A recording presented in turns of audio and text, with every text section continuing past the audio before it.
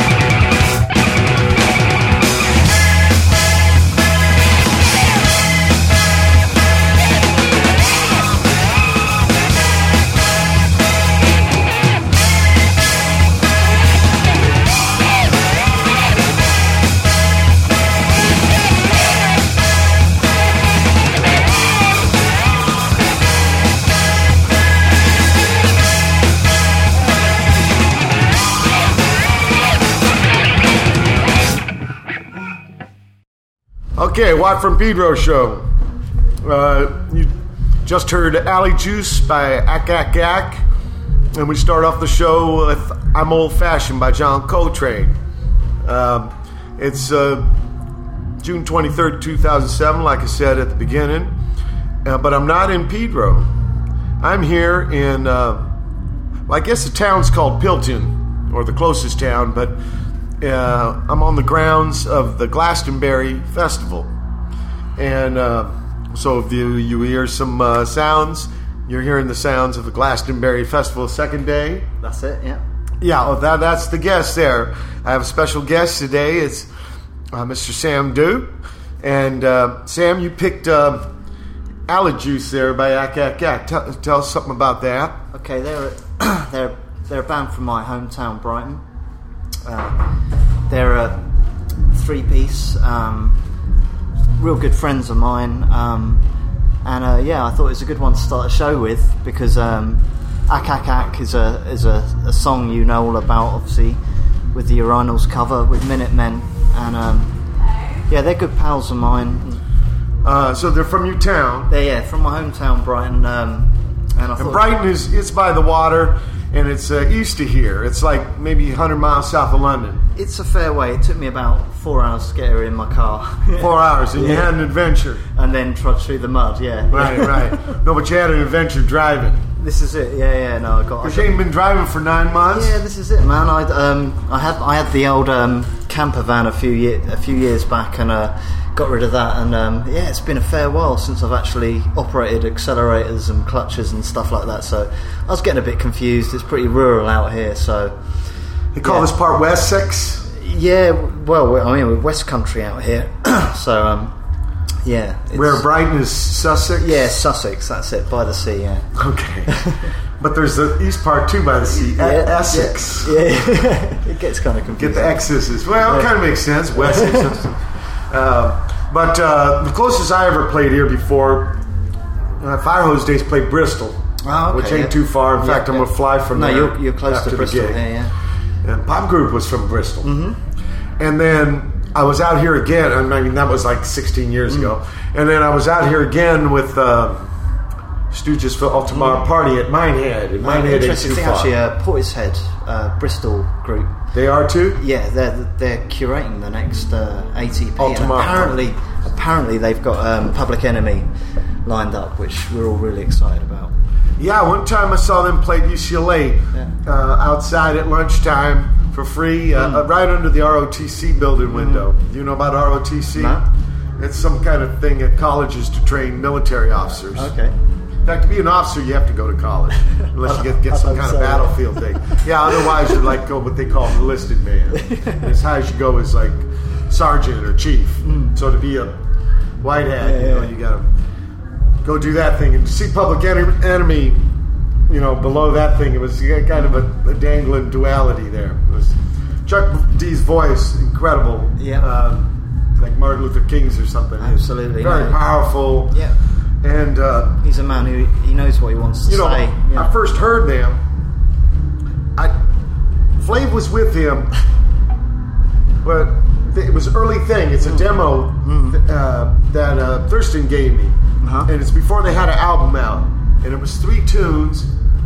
It was Bum Rush's Show and Uzi Weighs a Ton. God, what was the other one? There was a third one too, and they were really when the album came out. I'm saying this because when the Public Enemy first album came out, it sounded like a toy. It was so tiny compared to this tape that Thurston gave me. Well, so I mean, it's just a beautiful thing with Public Enemy that the fact that it's not a normal way of making music. It's quite dissonant, and I thought it was quite exciting at the time. I was about 14, and it's one of the first shows I remember going to, like seeing Public Enemy in my hometown. Playing over here? Yeah, in Brighton, and it blew my mind. They had the S1Ws up on stage. Yeah. I thought, I'm seeing something really special here. And, was Griff with them? Yep, yeah. Professor Griff was there. And, I mean, but the music is just, it's fascinating structurally, isn't it? It's there's not like necessarily melodies following the whole way through. There's a siren going off. Yeah. Just a heavy beat, Living bass heads. Yeah. you know, we're really stoked because we've got Chuck D on Go Team. Next Go Team. Right, you guys got a new album. We got a new album. Just finished it off. It's it's being mastered and all that gubbins. But we got Chuck D at the last minute. We'd been asking him for ages, and I don't know. Maybe the message got as far as his management, all that kind of stuff. But how'd you get a hold of? How'd you ask him? Wow, it was an idea that Ian, band leader Ian from Go Team, he had. He's obviously a big fan of Public Enemy, and it was always an idea that we'd try and get a guest on this record. And we always thought, no, there's no way he'd do it, be too busy, or he'd not heard of us or whatever. And we sent him some stuff, work in progress. But he finally came up with the goods, man. And we're well happy with it. I heard he's really cool people. Yeah, absolutely. I've not met him in person. It was all done remotely and stuff. But I've met people who met him, and he's really open in music and doing all kinds of stuff. Yeah. And he's just a good cat. Yeah. As a person. Yeah. And not too full of himself. Now all those guys from those era, like Boogie Down Productions, all those old hip hop guys, they're big inspiration to me musically. Like that's what I got into as a teenager.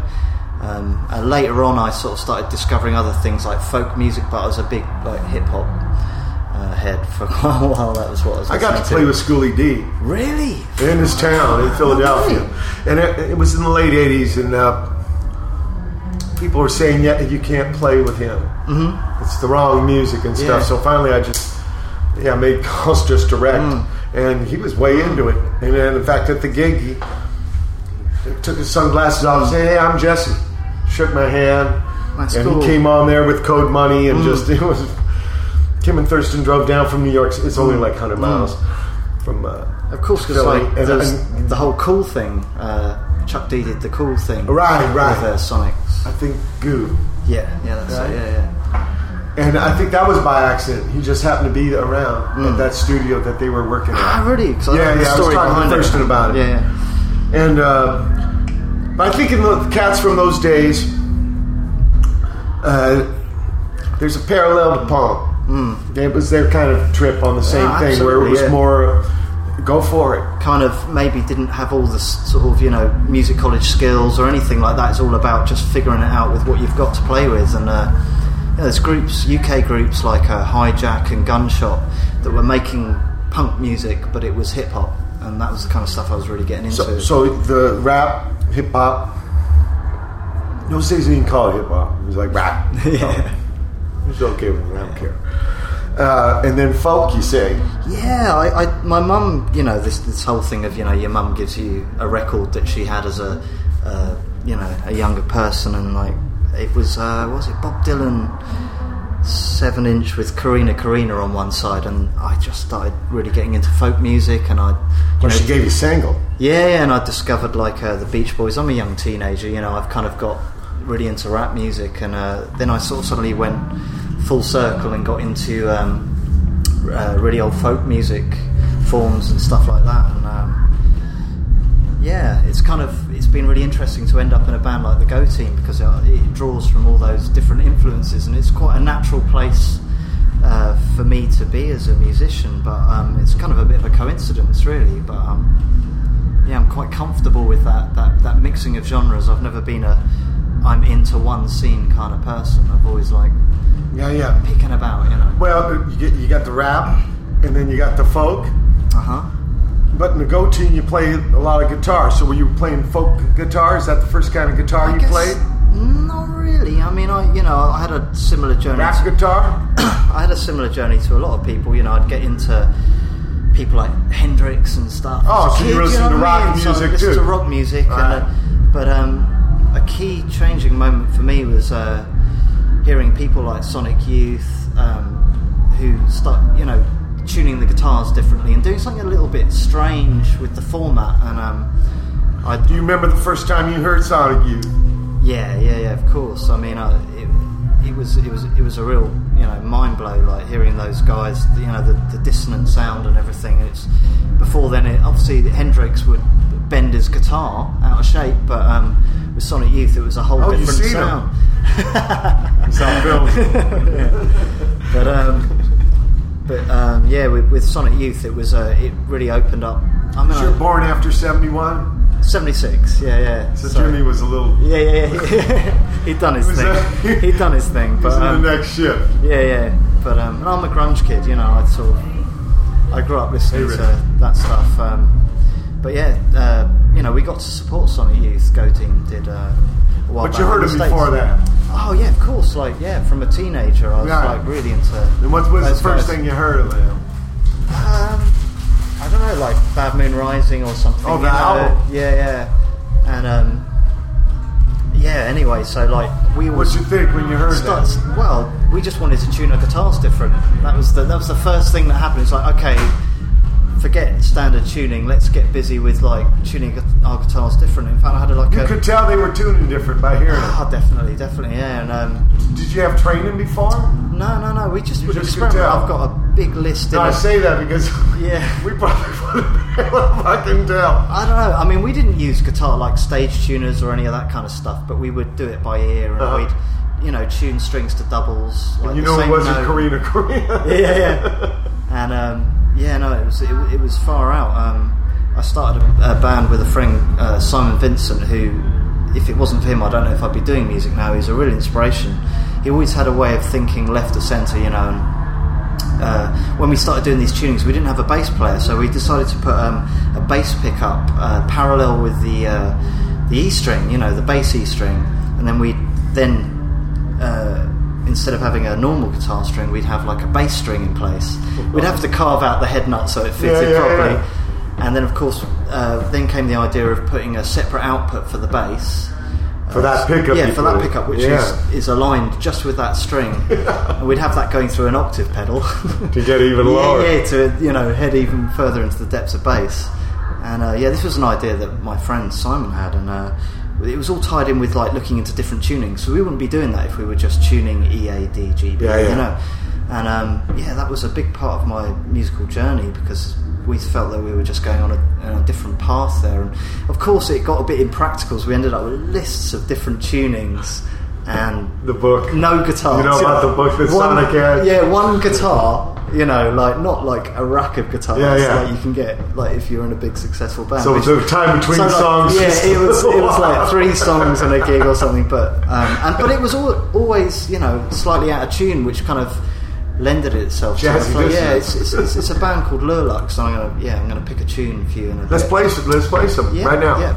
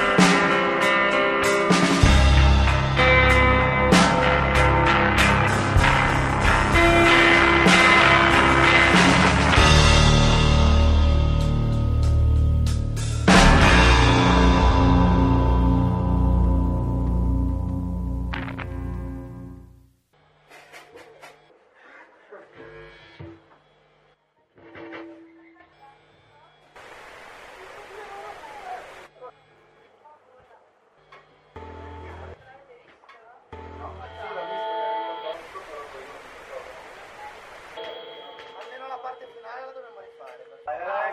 Insomma, non mi anticipo di come è andata che di essere qua.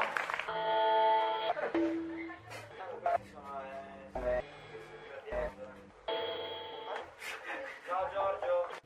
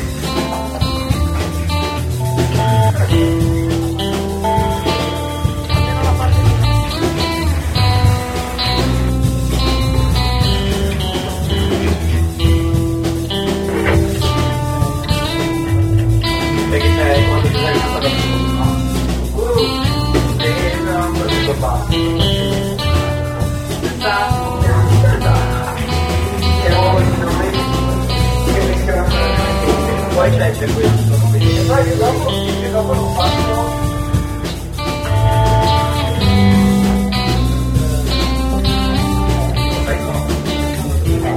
E si copri, no, infatti, inizio a farlo, però inizio a farlo piano.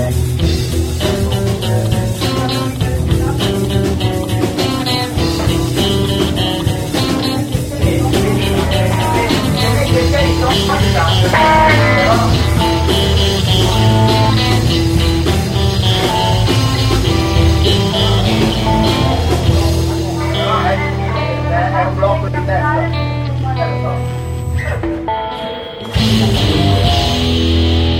Mica dentro.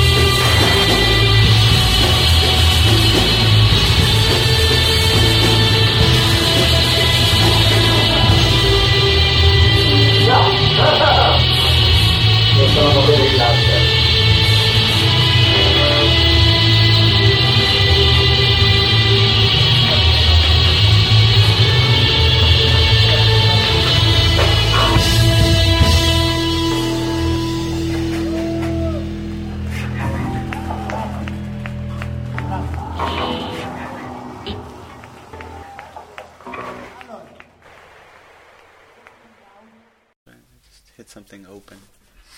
1, 2, 3, 4.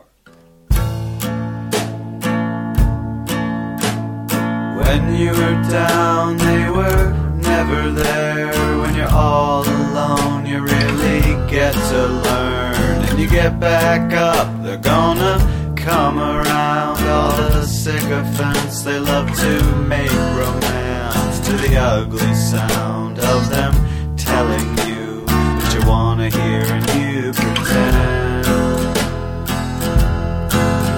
'Cause they all agree you're supposed to have a better life, but you're feeling worse, and they build you up till you fool yourself that you're something else, and it's like a curse. 'Cause you can't live up to what they made of you, and you notice you've been losing friends. Losing friends, losing friends. You got nothing to lose, you don't lose when you lose fake friends, fake friends.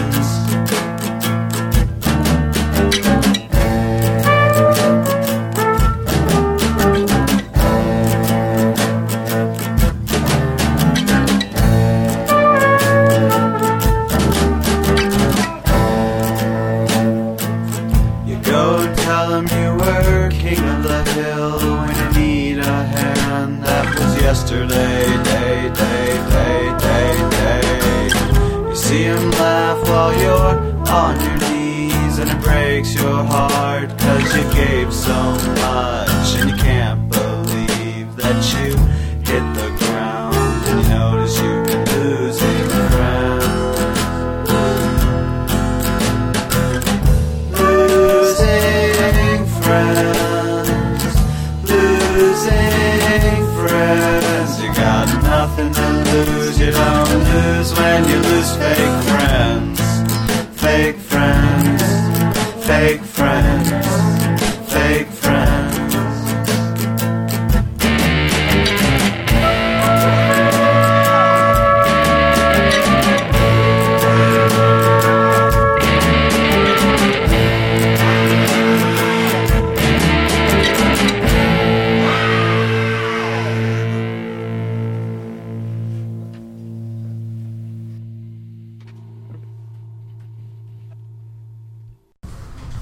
We ain't recording.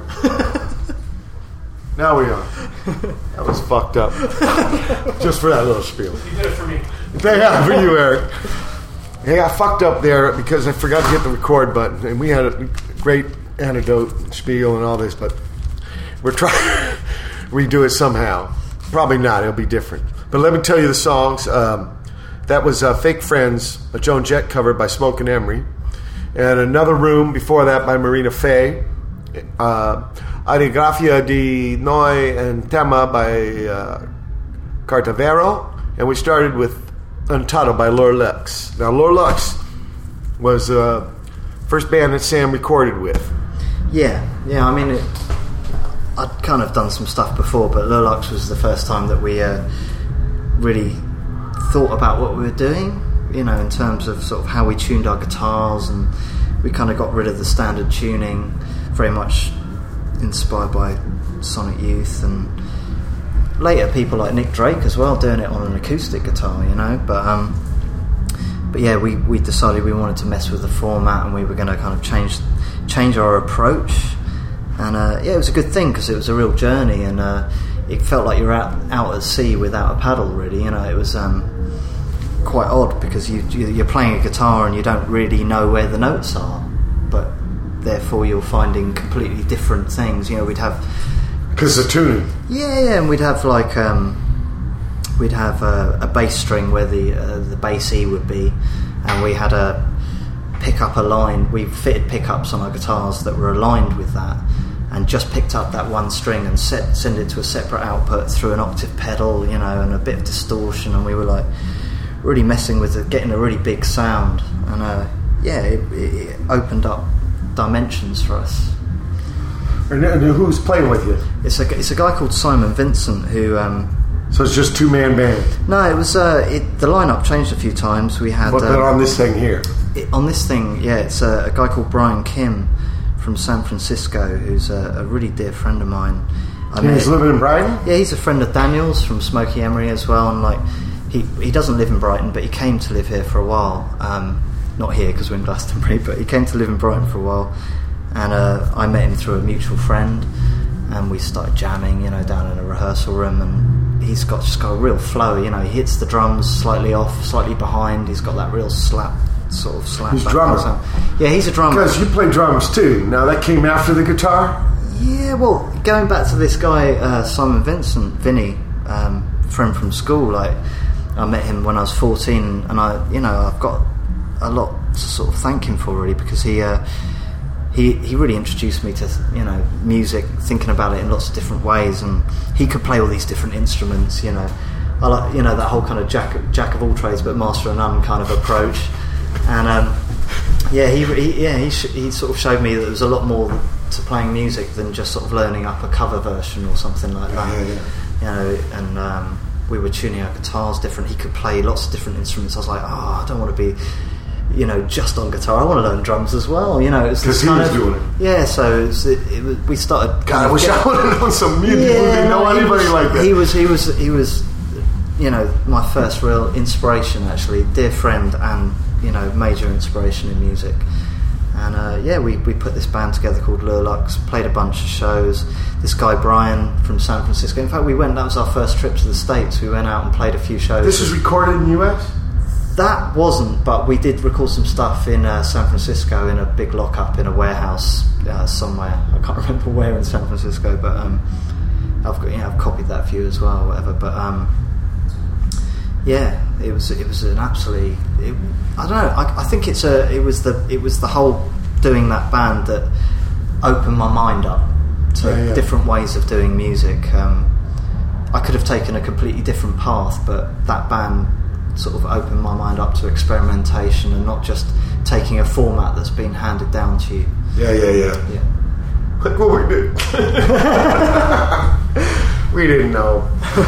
There's no punk yet. We didn't know. In fact, we had no idea of playing for people. We didn't know you could do this shit.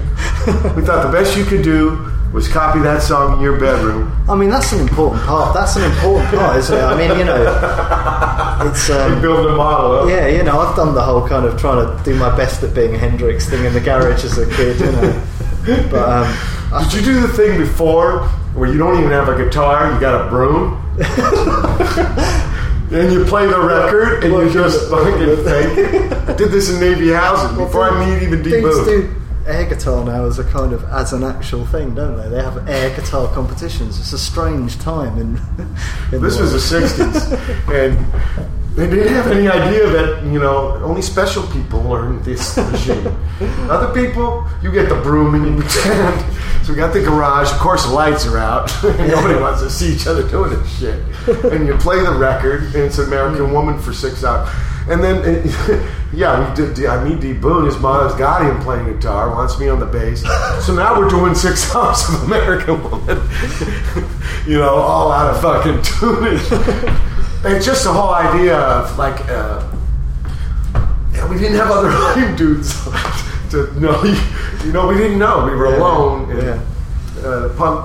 Punk trip. That's what I'm saying to you before I forgot to record. But the Joan Jett, seeing the Runaways, and Joan Jett was an intense persona, and she ain't got a fucking tambourine. I've never seen a woman play in a rock band except one. Time I saw Alice Cooper. And the opening act was Susie Quattro, and she played bass, and not tambourine. It was the main thing, and it was a rock and roll trip, a Detroit band, and most of the time, and then the next time was Joan Jett, and then the punk scene comes, and a lot of Hollywood bands have girls in the bands, and it was a heavy deal, and in fact, a lot of them are on bass because bass. Now this band here, you have no bass. Yeah, this is it. We had to compensate. When was the first time you got the one string with the one pickup? Yeah. When's the first time you played with a bass player? Well, did Did you dabble with that? Did your friend play it? No, I mean, just guitar and drum? Actually, we didn't have the bass for quite a while because we were into this whole kind of putting the bass through alternative tuning with the bass string where the E string on a guitar would be. But, have you ever heard of Charlie Hunter? No. San Francisco cat. Now he plays the guitar with the top 3 strings as bass strings. This guy's wild. I mean, it's like that guy from Lightning Bolt. He's got an interesting thing going on. He's got a banjo string with a G. Brian Gibson. Yeah. I met him. He's cool. But Charlie, he can play like bass licks. Yeah, I mean, this is like a virtuoso kind of Nels Klein kind of. Not like Nels though, in a way. I mean, as much as technical, but it's not as earthy. I think being in the Go teams the first time I've been in a band. That was the first. Well, no, I mean, I've worked with bass players. I saw you play bass on one of their songs. Oh yeah, I play a bass in a Go team song. Yeah, doing it right with a plectrum. I'm not proper. I don't know how to do the. What do you call it? The pick. Fingers. No, what do you call it though? The flipper. The flipper. But look, I seen that was when that cat was using the flipper and the fingers and slapping and pick all the same song. They're only device to work that thing. It's just as low end frequency. In fact, people do it with these synthesizers. Yeah. Some pretty fat low end. Oh man, like we watched. And you did have somebody playing kick drum. You had 2 beaters on the same kick drum, right? So you were working with some low end. Oh, absolutely. And the bass unit is what we called it with the pickup thing. We called it the bass unit. It's pretty fast. Who got to work it? Me and Vinny. You? Both of us. We both had them. Oh wow. We'd flip between. Because he invented it, and I was like, I am very jealous of. I want one. So like we spent in his mum and dad's garage. We spent a funny weekend, as teenagers, sort of like carving into our guitars. Mine was made of this really cheap wood, and when I was carving into it, it started turning into cornflakes. I was like, whoa, is this such a good idea? But eventually I got the bass pickup sat in there, and you sunk it right in the wood. Yeah, it works a treat. But you're learning by doing. This is it. Yeah, that's wild. No, we would stick find your own way. Contact mics to things. That was another thing. The contact mics that you can put on a surface and they'll pick up vibration. Yeah, so we'd get into buying them up and sticking them to things and hearing the sound that it would make on a percussive surface. So we had this old standard lamp that we'd have by the drum kit that had big springs on it.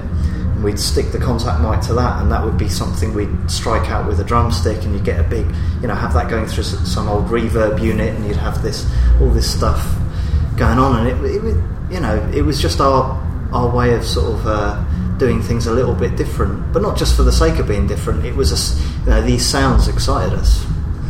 Yeah. The Stooges started. They were playing blender and vacuum cleaner and shit. Yeah.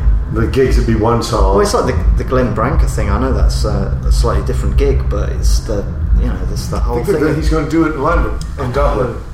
Yeah, can you put in a good word for us? No, he'd get you no problem. Problem with me, I got gigs when it's happening. Yeah. It's coming up. Yeah, but he needs 100 guitars. Yeah. Well, Go Team want to do it. So. Is that right? Yeah, we want to do it. The one hard part is you got to read.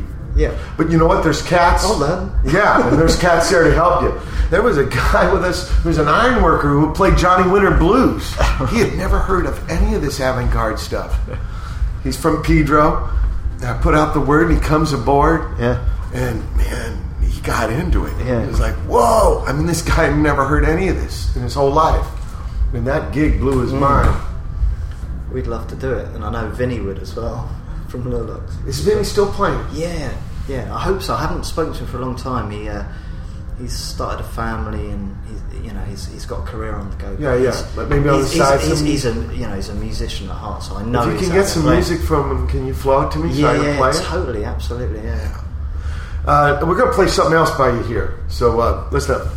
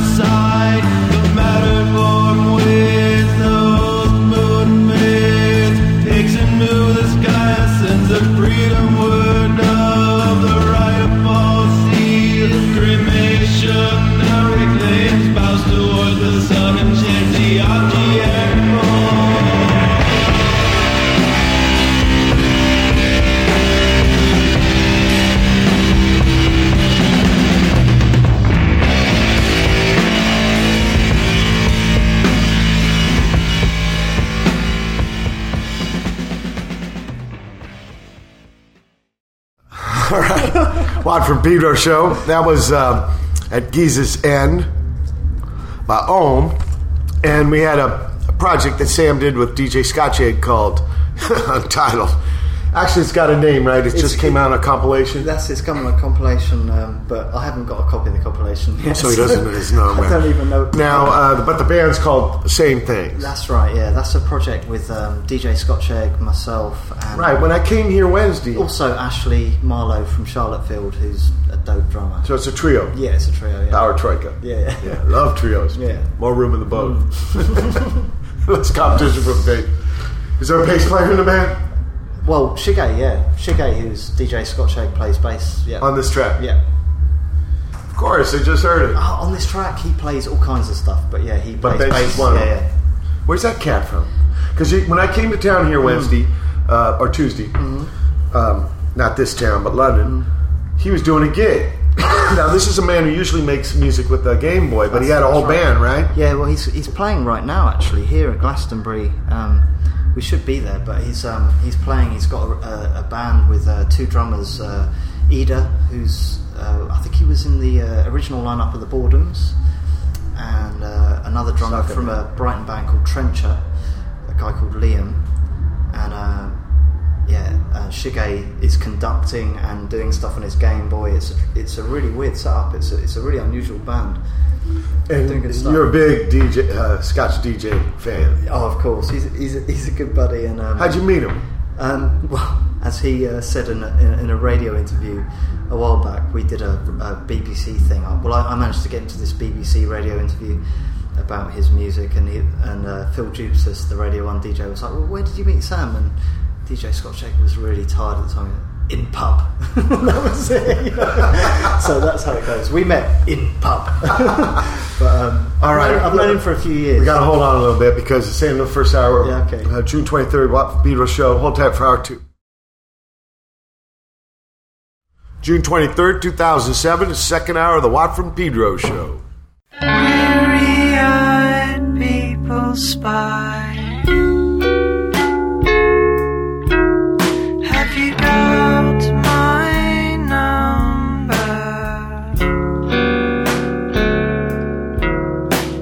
Dancing through the turnstile. Can you catch me with your silver tongue? Forever divide, collect and find.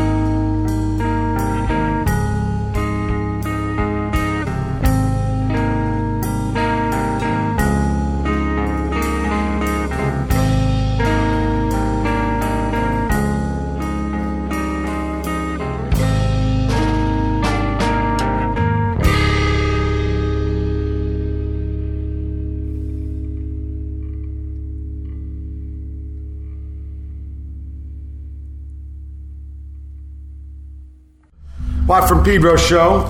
That was 16 Children's Eyes by I'm Being Good. And we had Ashray with Nothing Gonna Change My Way before that. Hitting Her Just Gone by Cabato. And we started off with Hungry Bear by 100 Pets. Now, 100 Pets is your current band, Sam. 100 Pets is more like a solo project that I've had going on for quite some time. I guess it's my little reclusive corner of songwriting, and I've been in bands, luxx, and currently the Go Team. But 100 Pets is kind of my little hideaway project, where I kind of just write my own songs and lay them down. Sometimes it's just myself, but other times I work with some other guys. There's Simon James. Who was on that song there? That's a new record, right? No, that's actually that's an old one. The stuff you played on. That's the new shit. Yeah, on the last two shows. This is an older one. Yeah. So was this the first release? Yeah, the first. How long ago? The first and only release. It was it was going back a while. But you got this thing that you gave me is coming out. Right? Yeah. I'm working on some new stuff, and it's all trying to fit it in between Go Team shows. And we ain't got to Go Team yet, so you got to talk about that. How'd that happen for you? Well, that's a little later after Lil Luxx, huh? Mm-hmm. It's kind of connected in terms of timelines to 100 Pets, because I released this record, Easter Songs, on Pickled Egg Records, a small little bedroom run label in Leicester.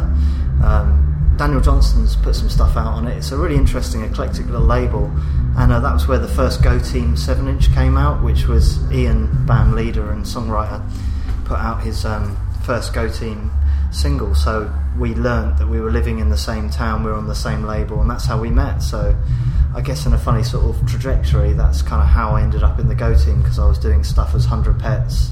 I was also in this band, I'm Being Good, that we just played. Last song. Yeah. So the song that was just played, actually, I wasn't playing on that. That's their most recent record called Family Snaps. But I was in that band for about 4 years, and that was real fun, because that was quite angular, sort of again tuning all the strings to one note, and making it quite dissonant in some way. And that's kind of how I ended up in the Go Team. You're on the same label. Ian checks me out in I'm Being Good, playing some shows. Because he's living in the same town. And also doing the 100 Pet stuff on Pickled Egg, and that's why I said same label. Yeah, same town. He comes and watches you play. Yeah. So he ain't got his band yet, but he's making these songs in his bedroom. That's it. Yeah, and he's invited me to be part of the band because he wants to be playing these live, so he wants to put together a band. And we just had this gig offered to us. So you're the first Go Teamer. Well, one of them, yeah. I think it was me and Kai. He knew Kai, the drummer, but he was just piecing together some ideas for who would play. Because he has the songs first. Yeah, I don't really understand how it happened. Ian approaches songwriting in quite an unusual way, because it's a lot of it's to do with the samples. A lot of it is about sampling old sort of Motown type records, or lifting a hip hop break from something, and it's all about meshing it together. And he likes to bring in so many different influences. I guess that whole jack of all trades, master of none thing worked in my favour, because I could play by this time, because I'd learned the drums from live. Vinny, So I was a candidate to be in the band, because he's using actually pieces of music to make the songs and to actualize them. Yeah, he's going to have to have some cat that can play a few different things. So that was my route into the Go Team, which has obviously been an incredible experience, because I've travelled the world with it. I've met yourself. It's been got to tour. Yeah. Was that his plan right off the bat, or was it just to do Brighton gigs? No, it was.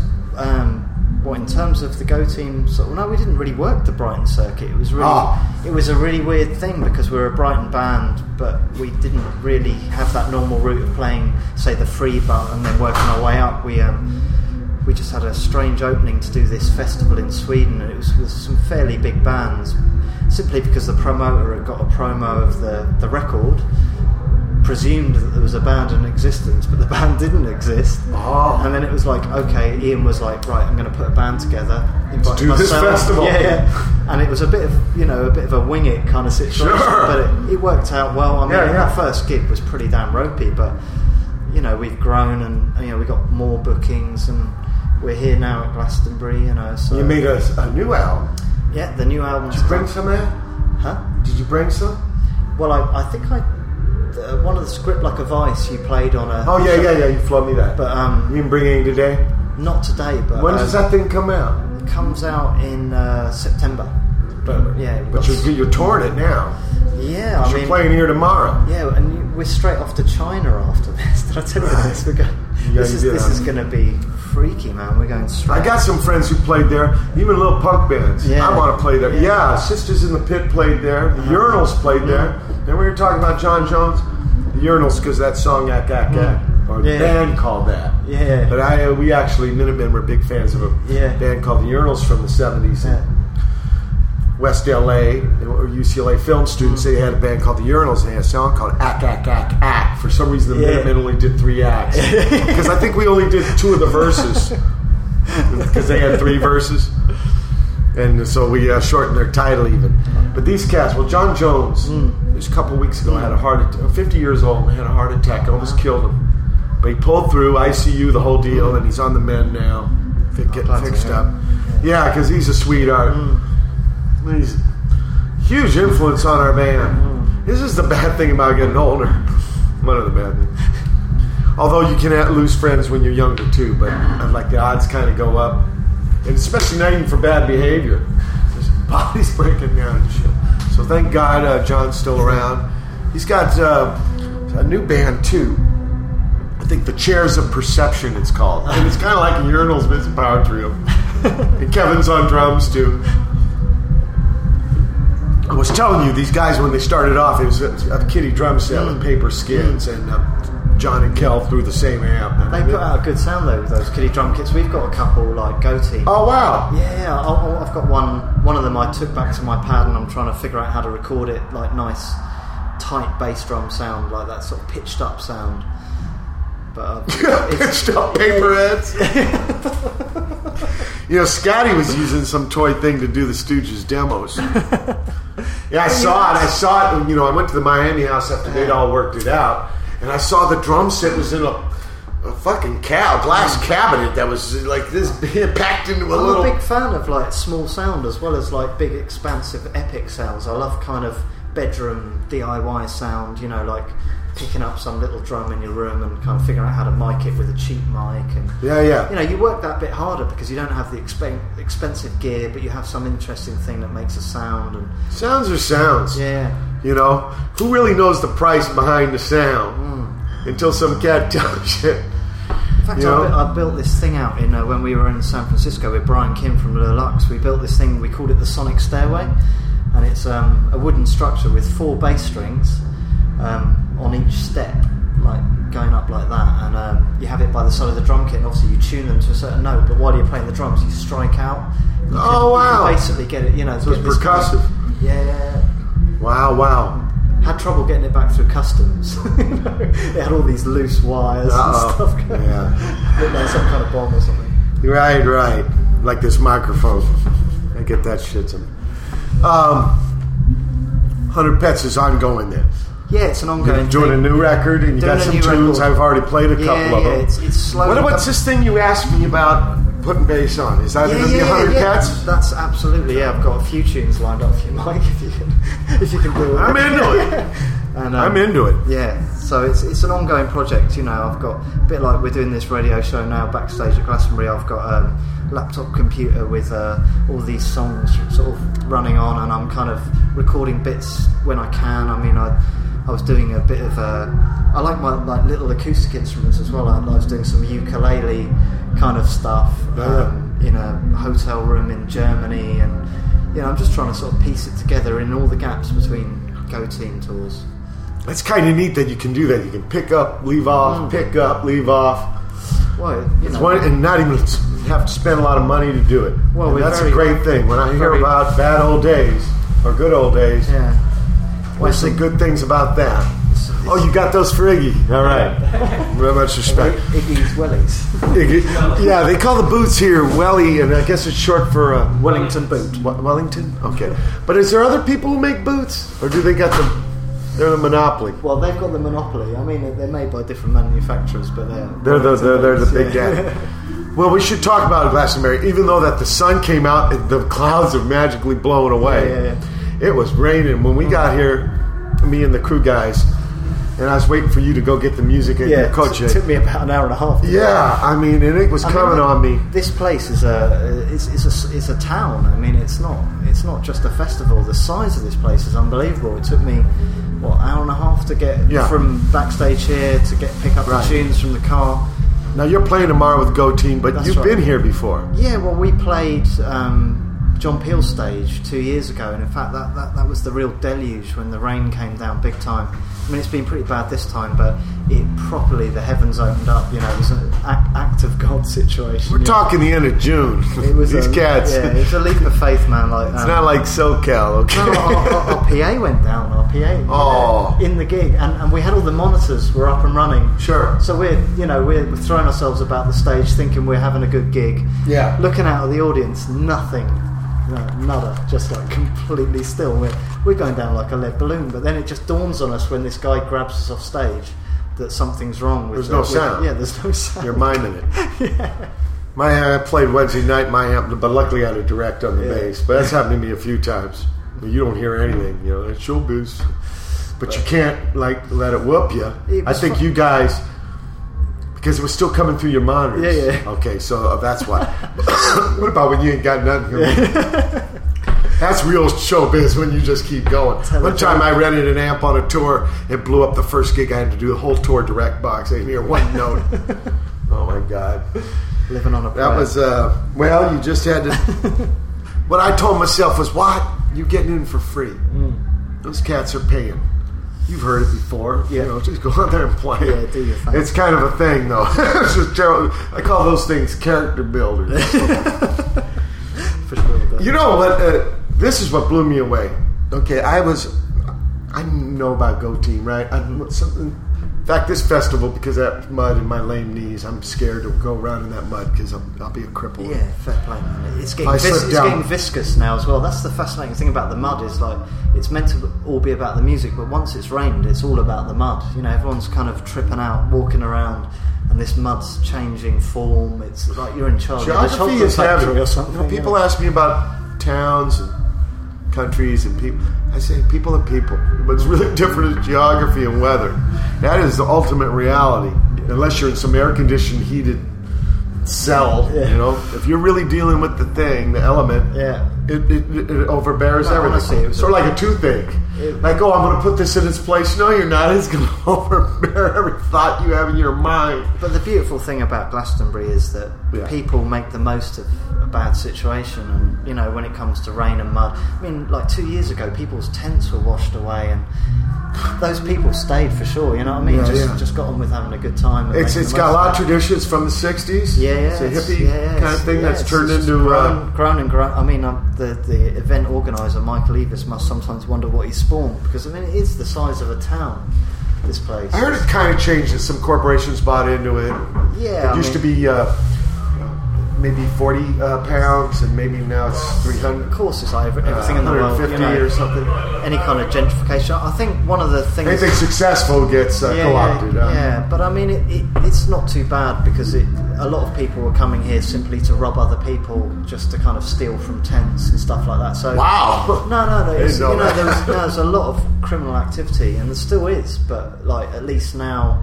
Security stepped up a bit, so the people coming here are like a bit more like genuine music fans or just want to have a good time. Whereas, but I hear there's other stuff like comedy and acting and anything you want, just bands. Anything you want, you'll find. And that's probably from the hippie tradition. Oh, absolutely, yeah. You know, crafts and shit. Yeah, oh no, absolutely. I saw a lot of protest art on the fences. There's the Druids up in the stone circle. And because we're near Salisbury, which is where Stonehenge. So Perkins told me this great story. He's on tour with Tommy Lee because Tommy wants to play guitar and rap. So he gets Perk on drums. It's called Mayhem. I can't remember the name. Anyway, they're on a tour. And they're coming by Salisbury, And Perk and his wife, Cindy, they want to see it. So they have the bus driver pull over. And Tommy's conked or something. And they run down there to go see it. And all of a sudden, they hear this yelling. They look back at the bus. and it's Tommy, and he's going, "It's just a bunch of rocks." Yeah. It's a shame. Nothing against Tommy or anything. You can't get too close to it now. There's a fence, right? Yeah, there's a big fence. And why is that? Well, I mean, people are fucking it up. I guess to preserve it. Yeah. But Acropolis, have you been there? I mean, in it's Athens? like when we go to China, we're gonna, we're really grateful. The promoter out there is going to take us to the Great Wall. But or a you know, piece of it. I read It's pretty something wild. like about the amount of people that take a little chunk of it home, stick it in their pocket. You know, it's all breaking down. I got a piece of the Berlin Wall. There's Somebody gave me though. I didn't take a it. huge percentage of it missing now. You know? It's one of the only human things you can see from space. Apart from, did you hear KFC put together the Colonel? it's a dodgy There's a time. great outtake of him trying to make a commercial. He's all fucked up. It's crunchy, tasty, fuck. You know, fuck. KFC. Fuck it. Keep the tape rolling. Keep the tape rolling. KFC call. Yeah, it's pretty bad shit. Man. Whatever about that stuff. You Buyer need to ask beware. DJ Scott. Caveat emptor. Ask DJ Scott Shake about KFC. He's way into it. I remember one time we did in a a kind gig. of ironic way, but it's Well, Buckethead wears a hat. It's spawned into it. You know about Buckethead, this guitar? It's a three-headed beast, man. Yeah, different pokes for different folks. Whatever. Floats the boat. Whatever. But there's better chicken being cooked, okay? Go to Roscoe's, get chicken and waffles down there. Just checking our Slavkos and Pedro. Get some gizzards. You got to come to Pedro. I'd love to, man. I'll give you the tour. The Go team led to you getting to travel.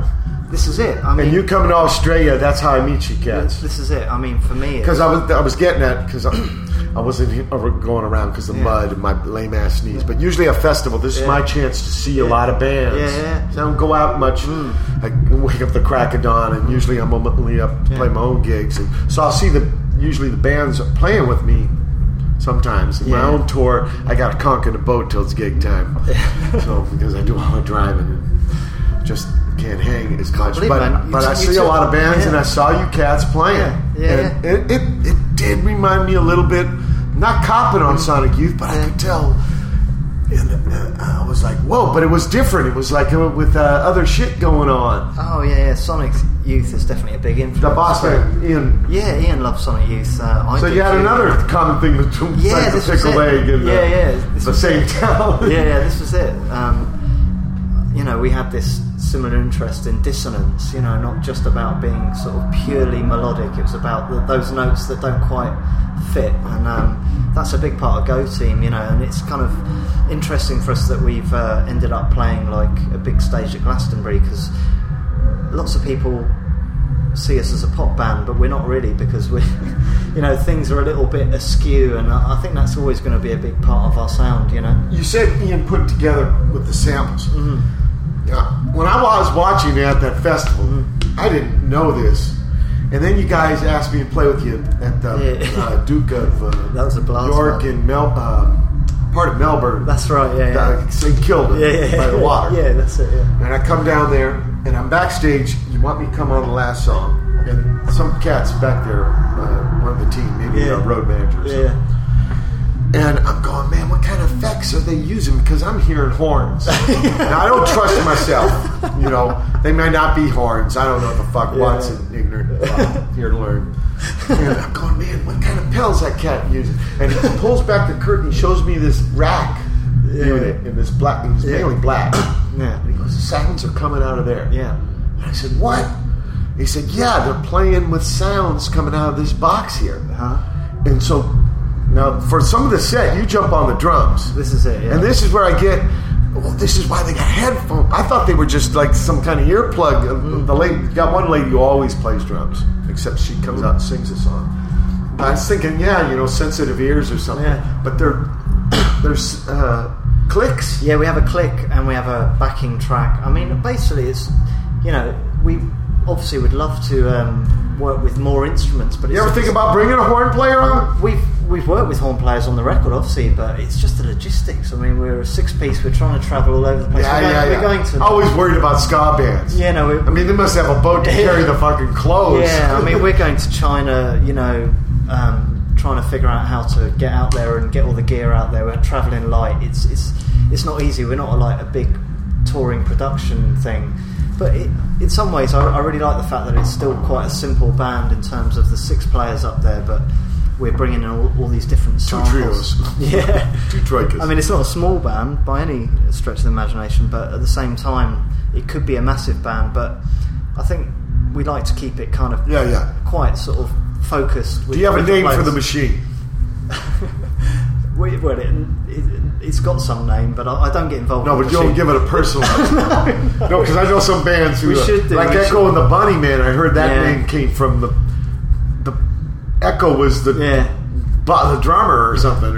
No, we do have those kind of moments where we're like, please work, because has it ever failed you? It has just. It used to skip because now we have a big piece of foam underneath it. But if it what'd you do? Was it a vanilla moment? If it does happen, you know about that? No, but if it does happen, we'll just do what we do. They freaked out. Now those cats had nobody playing. Yeah. So when it went off, yeah. I mean, all the horn samples are a big part, but we play. What'd you do? You just ride with it? Yeah, we can. Do you ever override it? We can make a noise. Don't worry about that. No, but do you ever override it? Like she's off, and I'm turning her off. Yeah. And we're good at just playing. Well, we do a few songs without it. It's not like a huge crutch, but it's. I couldn't tell what it was when he told me that. I thought, well, maybe it's the horn thing, and then I came out to play with you, and you guys were definitely playing. Yeah. I don't know what parts were what. Yeah. It's probably what he does. Ian does with the record. Maybe bring some of them sounds. It's all about trying to recreate as truthfully as possible that sound of all the mashed up samples with all the guitar parts which are live, the drum parts are live, and sometimes you have 2 drums, recorders, and little wind instruments, all kinds of stuff, and vocals. So it is complicated for us up on stage. Sometimes you look around and it's like, okay, I've got to run over there, what am I doing next? But it keeps us on our toes. Big time. Yeah. Who decides who's going to play what on the I other don't know. side? I mean, with the Go Team, it's very much like Ian's project. Yeah. So you're going to be drummer this time. Yeah. I mean, it's like he has an idea, but it's not a kind of a super strict thing. We kind of experiment with like who would work on a certain song, and we'll usually find our natural place. Is it a difference between making the song and then you're going to take it to the people, play it for them? Things have gone through different stages of evolution. I mean, we've been playing some of the songs of the second record, and they're probably out there on YouTube or whatever, completely different versions. But the final version on the record is kind of what we're trying to do now.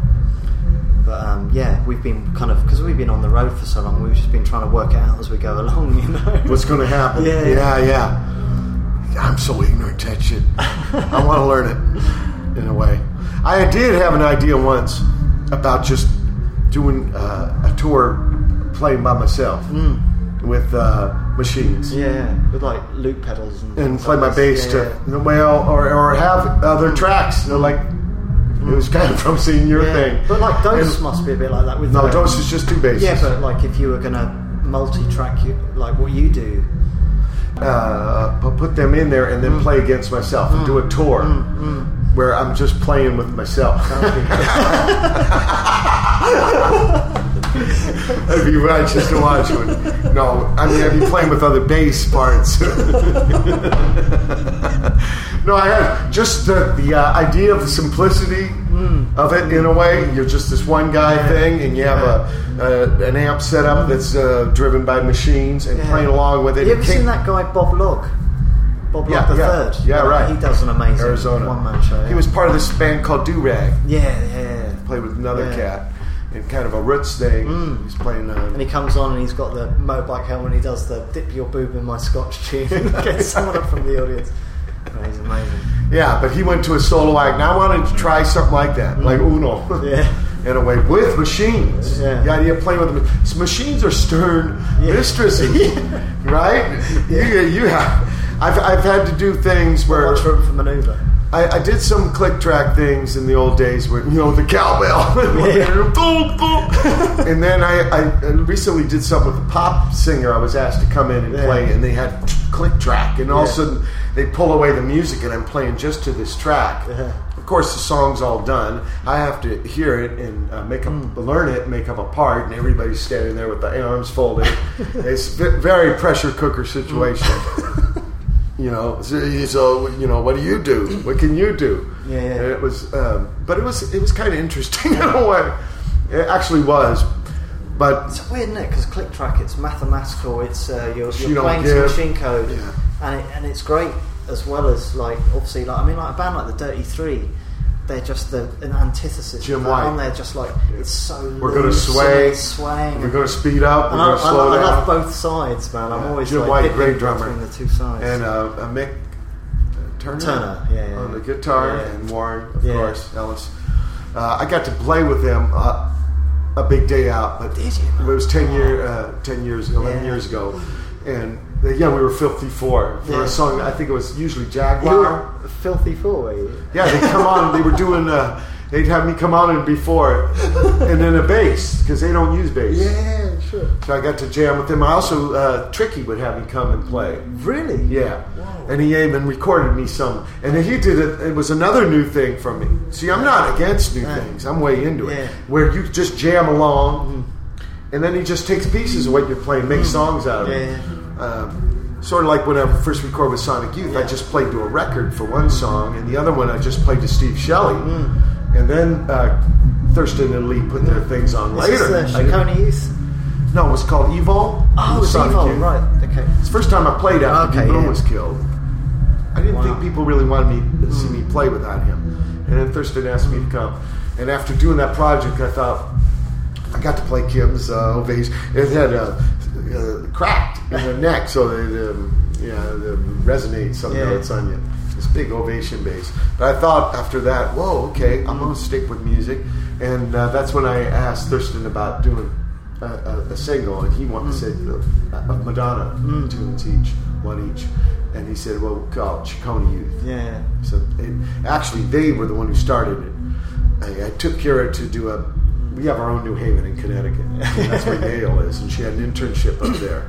And so on the way back, I stopped in the studio, and that's where they had me play. And that was their idea, their instigation. Man. But then from there, I got the spark, well, I'm going to keep playing. And then from Ohio, found my phone number. I didn't know you had to pay to be unlisted. So Edward found me and came to Pedro and Fire Hose. But there was a tugboat record as well, wasn't it? The tugboat. Yeah, that's after Fire Hose. That's my first thing after Fire Hose, where I don't even have a band. I know, all the guests 17 little bands. I love that record. I thought my theory was hence the title. What is the bass? I thought my theory was if the bass player knows the song, then anybody can come in and play drums and guitar and sing. Because the bass is just so much glue, it can pull anybody together without even them playing together. Not even pracking, just come in. I thought of the studio as a wrestling ring. Just get in the ring with Watt. And so that was the whole idea of that. It was the first time. Before that, I only came from bands. The guy grew up with D. Boone with music. And then Fire Hose, which is kind of a version of Minuteman with this Edward from Ohio. And then I did have this one side thing, Dose. I've had 21 years. But I didn't everything was from the band, so if you got other music ideas, you pulled them into the one unit. Then I remember showing Edward Piss Bottle Man. He was like, well, I don't know if this is our kind of song. So I started thinking, well, maybe I shouldn't have the one group of guys have to take every idea. Maybe I should make separate projects for every idea. That comes later in my life. Chinese Fire Drill. I love that tune. Joe Carducci wrote the words for that, and I was trying to make kind of pentatonic Chinese thing, and I asked Charlie to sing on it, and I think Nels played guitar. Nels' incredible influence on my life. I'm going to make a Black Gang album, but that's what I do now. Now I wrap cats around projects, different than all funneling through, because that's how I learned to be with D. Boone. So you take any music. That was his theory for the Minutemen. Play anything we want, but it just has to sound like Minutemen. Which is weird, huh? But he was trying to tell me we got to inject our own voice, our own personality. which was That's key. yeah, especially coming from copying records and arena rock. Boom. Incredible. And a lot of it came from our first experience with this guy who lived in his car, this hippie guy named Roy Mendez Lopez. And he said, you got to find your inner voice. Which we were idiot. It was like watching our favorite movie was Sand Pebbles, and we couldn't tell what it was about. But we liked the movie. It was our favorite. And that's the same thing. His words were in us, and we didn't know what they meant. And it took the punk thing coming on us, and then seeing Germs and people like this. You're like, oh yeah, you got to bring something to the party that's of your own. Now there's a lot of common ground. Music is this huge human tradition. So you're really not inventing a whole lot. No. But just like with writing a novel, that's the analogy I like to use a lot. You don't have to really invent new words to write an original story. Yeah, this is true, man.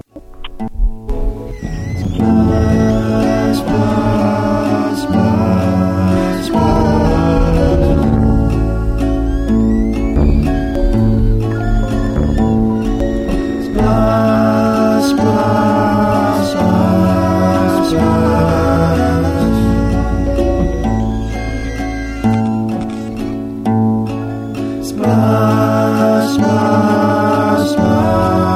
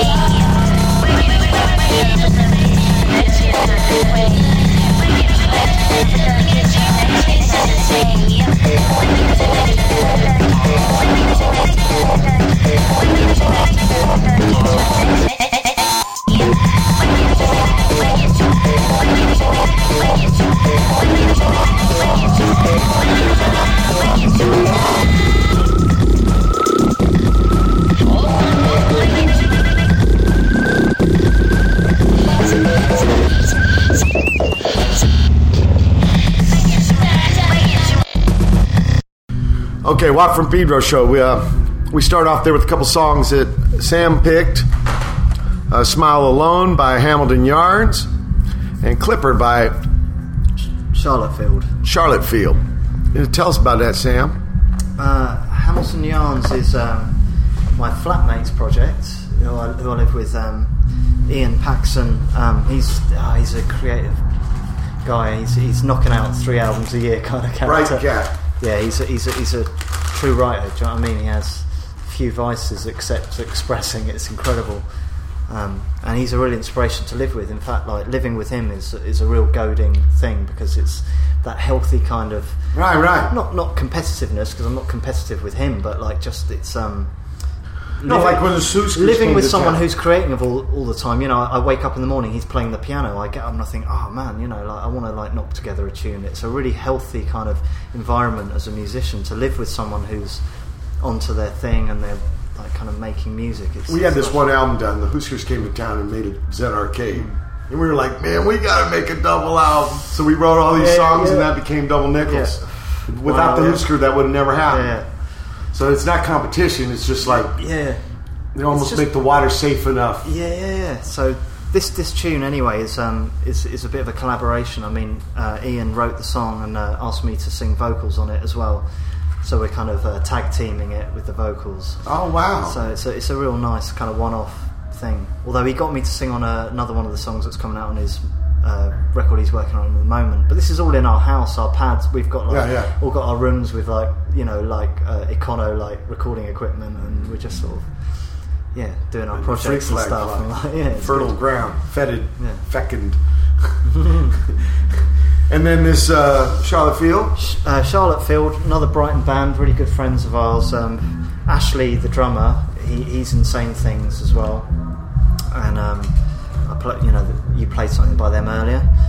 Me, DJ Soctch and Ashley. But Charlottefield is one of his bands. Also, Ak, he's the drummer in that. He's just he's the kind of drummer you want to kind of stay close to. He's really turning out the beats. So everyone in Brighton relishes. He's in the pad with the drummer, with the drum set. No, he's not in our pad, but he's someone we all really enjoy working with. He's a true musician. It's always a problem for us because we live in apartments. It was where do you put the drums? So that's how we got George Hurley. He had a shed. We've got ours in a little cupboard in the toilet, and it's freaked people out because sometimes someone will be in there playing the drums and someone wants to go and take a crap or something. They're like, do I have to get the drummer out of the cupboard in the toilet, or do I just let him go, man? So that's his thing there. Yeah, Charlottefield. Yeah. Okay, and then we heard Kyoka with We Can Sue.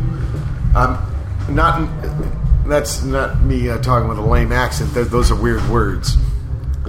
And it's done on a power book, and no virtual instruments. Wow. Yeah. Or they are virtual instruments. Yeah, they're not real instruments. They're software things. And so. A lot of people can record in this way now. It's amazing. Like Dave Parho with... instead of because we're recording on computers, right? We're bringing our analog play into them. Yeah. Why not just start off from them, in a way, They're cutting out the middleman. The instruments are already in, and think to me it's totally valid. At the end of the day, it's sounds and emotion. And actually, even with stand-up bass with no pickup on it, that's still a machine that you're trying to teach to laugh and cry. So it's not a far stretch for me to get transistors and a microchip. I know there's some purists that have a problem with this. It's all about what you do with the tools that are available, though, isn't it? That's what it's all about. It's like how your imagination interprets the environment, and people working with computers these days. I mean, like Cornelius is a wonderful. I got to see them. Example of electronica band, but they have live instruments as well. It's all getting meshed up. I saw them and it was a band. Yeah. Somebody told me it was a one-man thing. But they were a band in ATP when we saw them just recently, and but it's got this kind of electronica thing. Obviously, a lot of it comes from sounds on computer interfaces as well as live instruments. And that's something they were kind of like talking heads. I mean, and these cats could play, and they didn't even look at each other. That stuff was sharp. Yeah, that was sharp. It's funny, on the last show, Jose was talking about them too. I got to meet the drummer and the bass. I know them. Isn't Migu something? They have their own band, and they sent me their music. Yeah. It was weird. It just came on me. I didn't know anything about this. In some ways, I'm about 99% of the music out there I'm ignorant about. And you know what? A lot of it's really good. Yeah. And instead of getting all uppity about it and like, I don't like it because I ain't heard it, I'm into embracing it.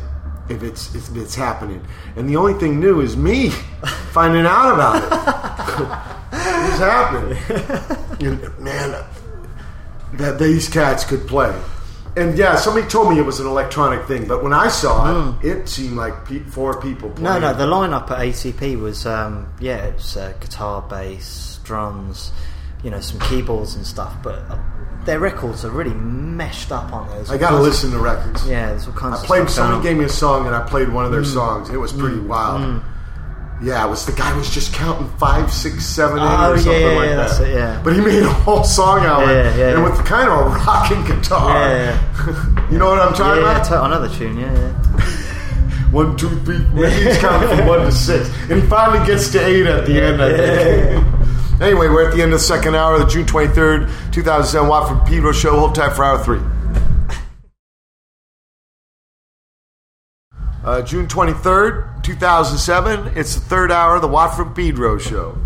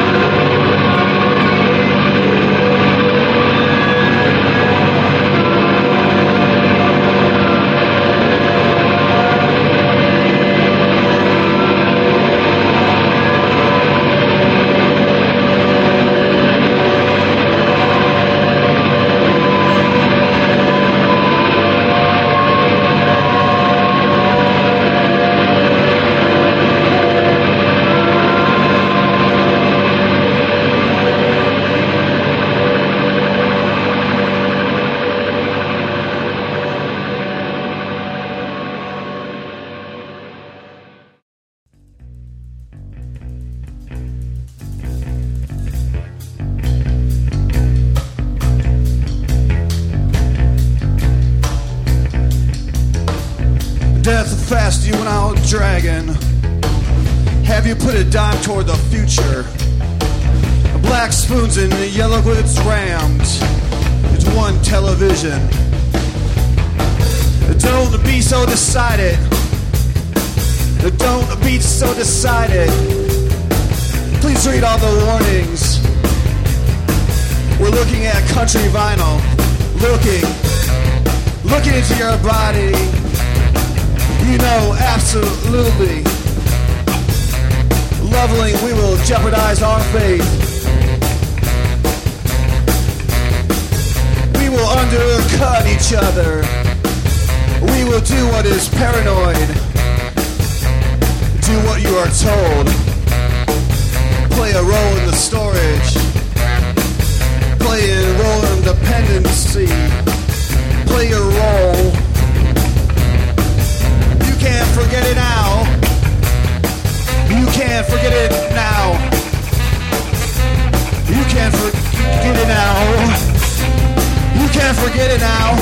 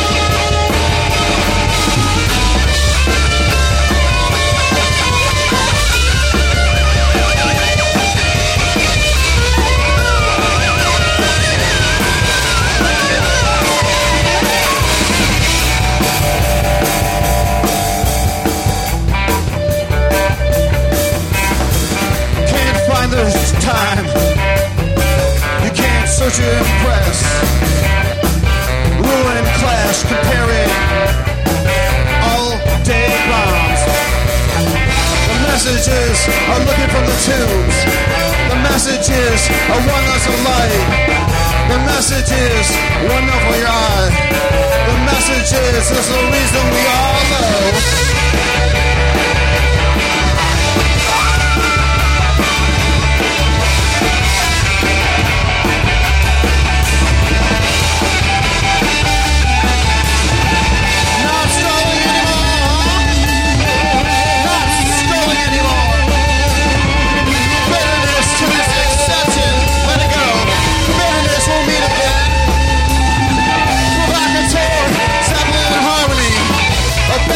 The clothes are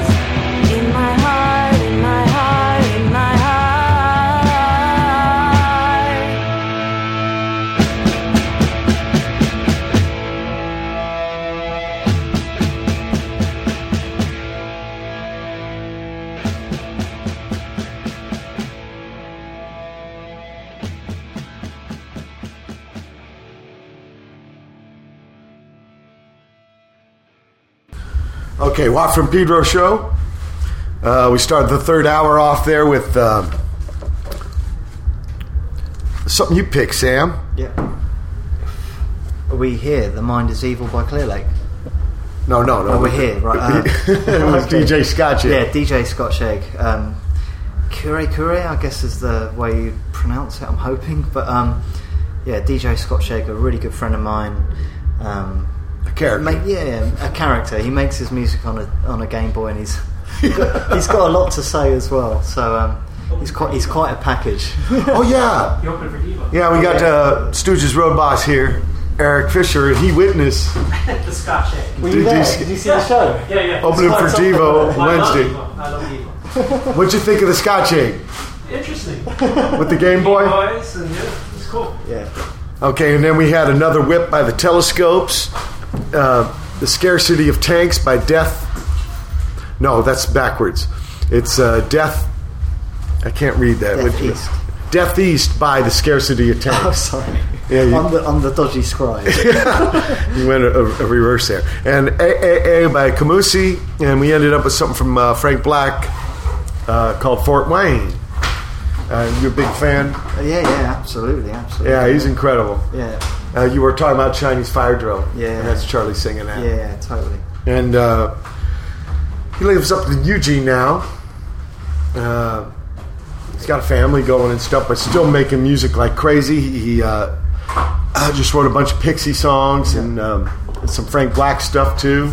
He's into collecting a lot of old stuff. Because for a while there, and I think he still wants to do it, like record direct to 2-track and stuff like this. He's balls out guy. Well, I mean, he lived a little bit. I think he's from Harbor City, so he lived a little bit in Torrance. So he's kind of a SoCal guy, original. But he went to school in Massachusetts, and that's West Mass is where he did his Pixies, and everybody thinks he's from there. Yeah. He's actually from near Pedro, not Pedro, but close. No, what do you like about him? We saw the Pixies play on their like reunion tour or whatever they were doing when we were out with the Go Team. I think it was in Spain. I got to play the last gig with him. Really? Yeah, he asked me to come and with my second band in New York City. It was incredible. See, these are songs from my like teenage years where I was getting into formative music. They're formatives. And it was incredible to see. I mean, like with a lot of bands, reforming, you sort of wonder whether it's such a good idea, but with them it was just amazing. It was absolutely spot on. And you think of all the side projects, Kim Deal going off and doing stuff. It's Breeders' stuff's so amazing, and it was just a really beautiful thing to see them all come back together and do that. There was a great Breeders thing when they were doing that they had Jay come in and sing a bunch of songs, and then they took his voice off. Yeah. I loved it. He ended up, I think his guitar stayed on some of it, but I liked him singing it.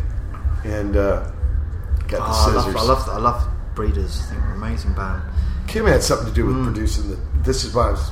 Did the drummer from... Kim Gordon had something to do with making their first song. Oh, okay. But the drummer played... drummer from Slint played on something as well, didn't he, with those guys? Oh, really? Britt Wolford. God, who was the drummer? Wasn't it Luscious Jackson? Or? Yeah. Because they were all women. Yeah. But on the records they had... I think there was Britt Wolford like guesting on something. And they're playing again. Slint, huh? DJ Scotch Egg. Yeah. How'd you meet this cat? In the pub? in a pub. In pub. But it led to a lot more. Right. We've he lives in Brighton? He lives in Brighton. He's but he ain't from there? He's a true nomad. He's from Japan. He never really quite discloses everything about himself. His age is the real gambit. It's like, how old are you, Shige? He's like, his name's Shige, and it's always like, guess. Does he have grey hair? No, he doesn't have grey hair. So I think he's around 25, but shit! He's If you're playing the guess game at 25,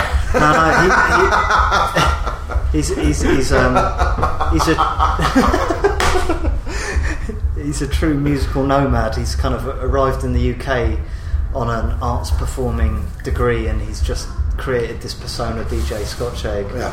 and he makes his music. I had my first Scotch egg last tour. You know, it's an actual thing. It's this deep fried. You talk to me about Econo and stuff. He is the king of Econo. Oh shit, a Game Boy. Yeah, a Game Boy, and we eat like out and we get Econo meals. They're actually called Econo meals from the curry house around the corner. It's like £2.75 for a little bit of chicken curry and rice. And yeah, I've been hanging out with him for quite a few years. We've been making music together. And shit, Econo meals for 13 cents for macaroni and cheese. All right, he's a true legend. Or 19 cents for ramen. Those are the good old days. Or for like the big munchies from Mota, you get the oatmeal because it would fill you up. In fact, one time me and D-Bone almost drowned on it. It was after work. We were pulling a graveyard shift. We were so tired. We conked out in our oatmeal. And good things our foreheads. Face down. Yeah, our foreheads hit the lips of the bowl. I could have seen the newspaper. Yeah, boys, the evils of Mota, huh? The boy, another claims 2 more victims. D-Boone could conk anywhere. Really? He'd conk in the bathtub. So he must have conked in the back of the truck on the cover of the record a few times, I'm guessing. The one with the gash. Oh, that Impala. Yeah. Yeah, you had a buddy make a painting of that. Yeah. That was beautiful. Yeah, the Impala his father gave me. It was 67. Did it have It had a V8 327, but ran on like 5 cylinders, so it sounded like a giant sewing machine. Did he have a conch zone in the back? Oh yeah, they had big backseat. Yeah. 50 boom, no problem. He had a Falcon, a 64 Falcon that was hilarious. It had a hole in the exhaust system and then a hole in the deck. One time I was driving up, we're going to a gig, and I passed him on the freeway. Coincidence. And we got a lot of smog in LA, but there was actually more in his. He had a blue cloud going in that vehicle. I was like, oh, deep bone. And luckily a garbage truck backed up into it a couple weeks later, and he had to get rid of it. Yeah. And he wasn't in it. It was parked and somebody bashed it, so he had to get rid of it. Bad man, come on. That happened to us once in the Black Flag Den. We were borrowing it for a San Francisco gig with Saccharin Trust. All of us were in there, and the catalytic converter clogs. And man, we were dying. There was one vent. The windows didn't roll down, of course. And there was one vent on the roof, and everybody's mouth is up there. Georgie gets a hammer and a screwdriver and starts, chiseling big old ass holes in the dash. And Dukowski was all pissed off when he turned it. I remember I'm hearing this clunk, clunk, clunk, clunk every time we have to torque on the motor. And I go and open up the hood. They got the alternator sitting on a block of wood. You left Econo. You don't know the death rides. But yeah, you got something else you're going to play here, right? Somebody by Clearlake? Clearlake. Again, I'm bigging up my hometown, but Clearlake, good friends of mine from Brighton, on Domino Records, and The Mind is Evil, which is an interesting concept. Listen to the words. It's a good song. Here we go.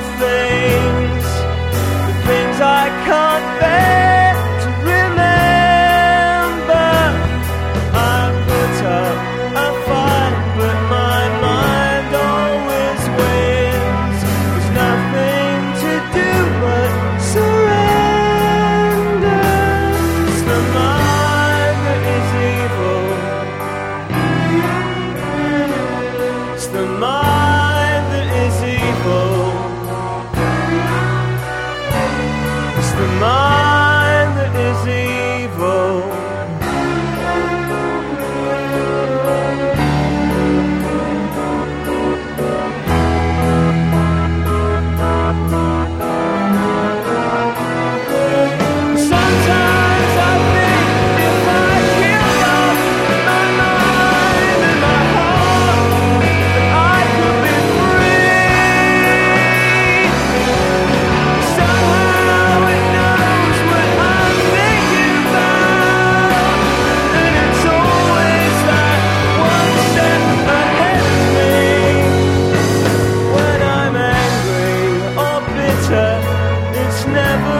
fault. But nobody seems to believe me. It's out my hands, I just do what I'm told. If I don't, then it knows how to hurt me. It's the mind that is evil.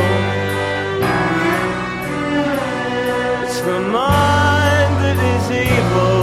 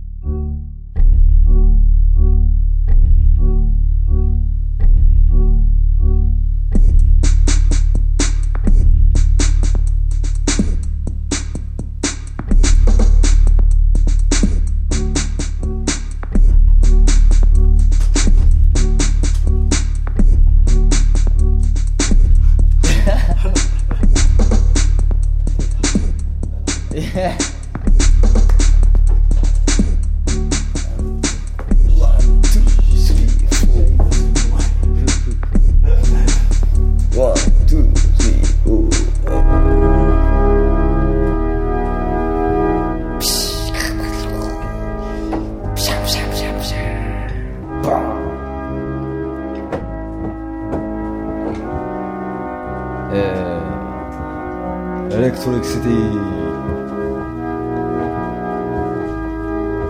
Dangerous. Why not? Why not? Cup of tea. 2 sugar. Why not? Why not? Yeah. Cancel tax. It's not good, man. Hip hop. Why not? Why not? Picture front of me. Very nice.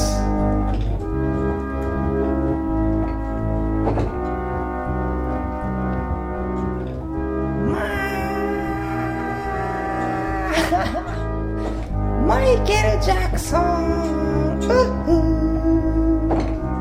Exactly.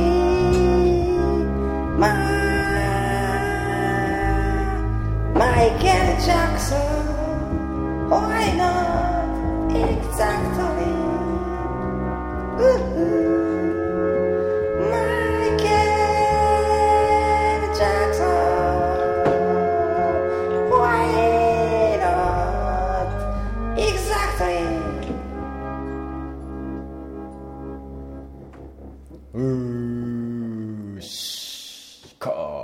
Boom, boom, boom, boom, boom. Hoppala, hippala, boom, bizzuba.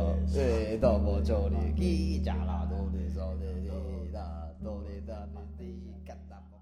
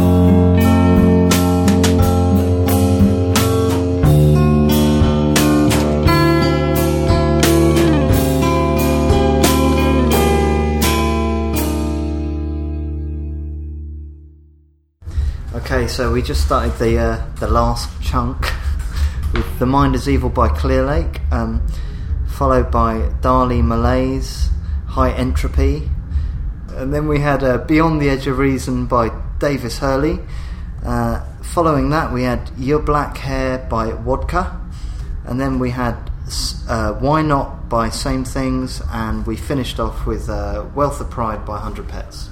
Now, you picked them last two. Huh? You picked them last two. Yeah, that's right. What, you want me to tell you about it? Yeah. Okay, Why Not is Samethings tune, which is me, DJ Scotch Egg, and Ashley from Charlottefield. No, I don't think Ashley was there for that one. Anyway, it was. You're not on the tune. No, I'm on the tune, but I don't think Ashley was there. It was me and Shige, aka DJ Scotch Egg. I've got this harmonium. You know that? Yeah, sure. With the pedals. You gotta work it with the wind bag and everything. Bellow. So we're like working. I'm working the bellows, and he just starts freestyling, and yeah. I don't know. I think you should make up your own mind about what it's about, but it's called Why Not. And finishing off with one of my tunes from my last record, which is way old now, and I'm going to get a new one out soon. But it's called Wealth of Pride. Wealth of Pride. Sam, thank you so much for coming on. But I want to know, where do you want to take music? Where do I want to take music? In Sam Duke world. It's going to be a funny path because I'm going to be on tour buses and stuff with the Go team, and I'm going to be loving that and embracing with that, and trying to do my songwriting stuff with 100 Pets and doing a project with DJ Scotch Egg, and it's a pretty big collage actually. So I want to explore lots of different avenues and just constantly challenge myself. Really, that's what it's all about: challenging yourself. Possibilities. Yeah. The world of possibilities. Yeah. The realm of possibilities. Are you playing more bass? What you play bass on one side? Yeah, that's right. They're like cables, aren't they? The strings. Yeah, what'd you think of that? Yeah, what happened? Did the boss man say, "Hey, I want you on bass"? Or was that your idea? Yeah, no. I mean, I've played bass. I played bass on all my own recordings and stuff. Oh, whoa! But yeah, I play with the because you wrote me once like, "Whoa, these are." No, I play with a plectrum, so I don't consider myself. But you still said the strings were pretty tough, aren't you? Yeah. It takes some working, definitely. Yeah, but I'll do my best. In the studio, maybe it's in front of people, it's a little. You have to whoop it up a little more. Yeah. Why not try fingers? Yeah, well, you have to know which one to operate, don't you? Like in a kind of go back to them little luxx days. Yeah, where you know what? I don't know. Yeah, I'm gonna just try it. Well, yeah, this is it. I've still got the bass unit on the guitar, so stay tuned. Did you guys fret that or did it drum? Did we what? Fret it or did you drum? Did we fret it? Yeah. What the guitar? You mean? No, that string. Oh yeah, of course. Okay. Yeah. No, it's like a G string off a bass or something like that. And so you did still fret on it? Oh yeah. We can. We drop it down low, and it's with the octave pedal as well. Yeah, I can imagine. We're going way down. Yeah. Whoa.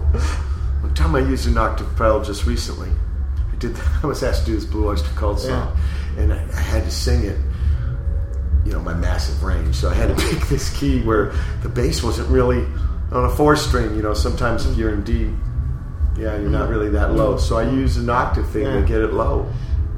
It's a good rumbling sound as well, because like with the bass unit, you know, you get the A string gets in there as a bit, and if it's a chord like a third or something, it kind of makes the octave pedal like stumble a bit, and it's kind of it's kind of struggling. Oh, to so find you're in a a bass chord. So you get like a really weird. You sound. get in with that Bronca Symphony 13 piece. That guy's got some flatted second chords. Oh man, you want to hear some woo, woo, woo. Flatted seconds on the bass and nothing like that. I really hope you guys get to play with him and do that. Well, you know, put in a good word for us, man. I definitely will. We'd love to do that. That'd be a real honour. He usually does 2 days of prac right before. Yeah. And they're intense. The pracs are intense. Yeah. What about the dress code? Were you allowed to wear your flannel? Yeah. There was no dress code. Cool. A lot of cats were wearing black, not me. You know what happened to me was a fever came up on me. Oh yeah, the sickness, man. It's a tough one. But you know what? I was not going to fucking... Yeah, what happened was, I don't know what happened, but I must have got it before the prac, because it usually takes 3 days to incubate. But here, after 2 days, here's the day of the gig, and the fever comes on me, and it's like, oh my God, I'm gonna still do this gig. Yeah. So I played it all sick out of my fucking head. But like I said, I sat next to Virgil, so I had the drummer right there, and then John Mayer was conductor, and he counted out every measure. Wow, he's bad. So you could just follow him, and of course I had the music. Is that weird? Because I played with Meyer. I don't come from an academic background, music. Like I do. So that would be really weird. I played with Meyer, though. He's another PhD now, but he was in Rad R. I played with him, 82, 83, with the Minutemen. They were a New York City band. Kind of like Live School, kind of like Sonic Youth. And, man, after the first prac, I was talking with him. Hey, you're doing a great job, and I could recognize him sort of, because it's hard sometimes to remember people. Like a writer came to my pad and opened up the yearbook. Who's he? What's he doing? I can't remember him. It's terrible. It's so embarrassing. There was something, and then what? You don't remember? Like, oh, John, I'm sorry. And then I remembered totally. It was great. And here he is conducting this piece. I got to be. My mom's sister went. Melinda went. And it was at the Disney Center, this blues kind of thing downtown LA. It's just built. Geary designed the building, Franker. And man, it was incredible, even with the fever. I remember the iron worker guy, Shane O'Brien, Pedro. Stood up at the end. Yeah, he was like, I'm part of this. He brought his union book, the iron worker book, to have all the cats sign it. It was a trip. I just met a guy who was part of it, a Czech guy named Camille was at the gig in Lowlands in Holland. It's a great thing.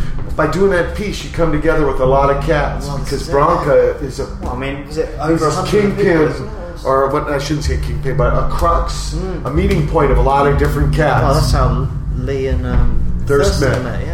Yeah, and Thirst told me it was Kim's idea for him to play with. Don't ever forget Kim. But Glenn and I was talking. And get this, after that first prac, me and Glenn are talking, and I told him, we were talking about the Sonics and all this, and his music, his effect. And I said, hey man, I just played with this band in Australia that uses some of your stuff. He goes, yeah? I said, yeah, they're called Goatee. And he was like, whoa. He said, well, I put them scales out there. I put that stuff out there. I didn't try to hide anything. Yeah. So he'd probably be way wild to have you aboard. He wants passionate people that will give the thing life. And it don't have to be an academic thing. I mean, there's some work you got to put into it to make it right. Yeah. Needs between the LA ones. A lot of organisation with that many players. Reg, his wife, does a lot of that. Much respect and credit to her. But it's all the cats coming together to celebrate Glenn's music, which I think is a great thing, man. Yeah, absolutely. It's the power of music.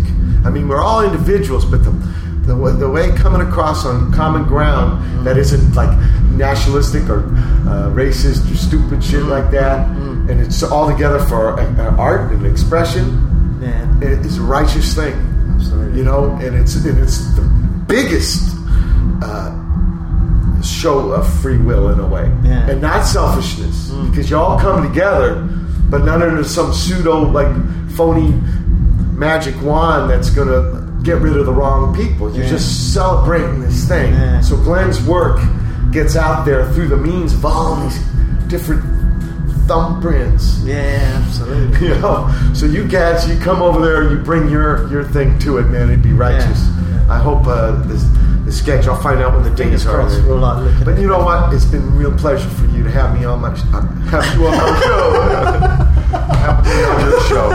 No, Sam, and all the music you brought aboard, I wish you much success with the Go Team and with the 100 Pets. Thanks, and all these cats you got making music with you in Brighton and them their own trips. You're even living with some of these cats. It's wild. The commune, the compound, the collective. And you're just going for it. And be sure to send me more music because I'd like to get it happening. And thanks again. Mike, thanks for having me. It's been a real honour. Thank you.